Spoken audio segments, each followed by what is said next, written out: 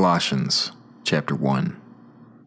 Paul, an apostle of Christ Jesus through the will of God, and Timothy the brother, to the saints in Colossae and faithful brothers in Christ, grace to you and peace from God our Father. We give thanks to God, the Father of our Lord Jesus Christ, praying always concerning you, because we have heard of your faith in Christ Jesus and the love which you have unto all the saints, because of the hope laid up for you in the heavens, of which you heard before in the word of the truth of the gospel, which has come to you, even as it is also in all the world, bearing fruit and growing, as also in you, since the day you heard and knew the grace of God in truth, even as you learned from Epaphras, our beloved fellow slave, who is a faithful minister of Christ on your behalf, who also has made known to us your love in the Spirit. Therefore we also, since the day we heard of it, do not cease praying and asking on your behalf that you may be filled with the full knowledge of His will in all spiritual wisdom and understanding, to walk worthily of the Lord, to please Him in all things, bearing fruit in every good work and growing by the full knowledge of God, being empowered with all power according to the might of His glory, unto all endurance and long-suffering with joy, giving thanks to the Father, who has qualified you for a share of the allotted portion of the saints in the light, who delivered us out of the authority of darkness and transferred us into the kingdom of the Son of His love, in whom we have redemption, the forgiveness of sins, who is the image of the invisible God, the firstborn of all creation,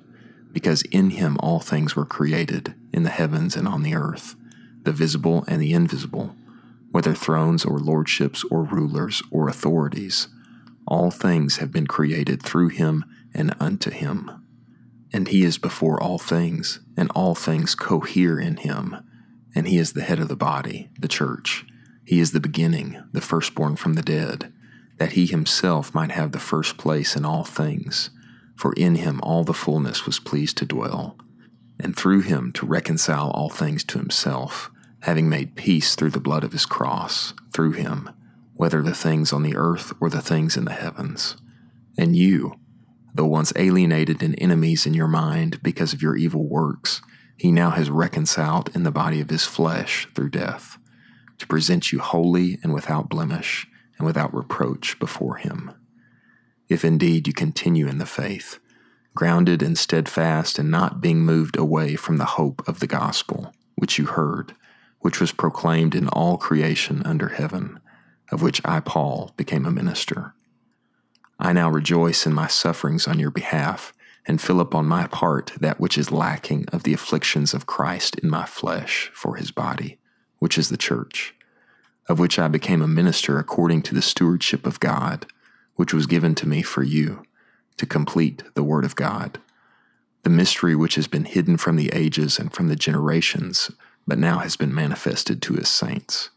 to whom God willed to make known what are the riches of the glory of this mystery among the Gentiles, which is Christ in you, the hope of glory,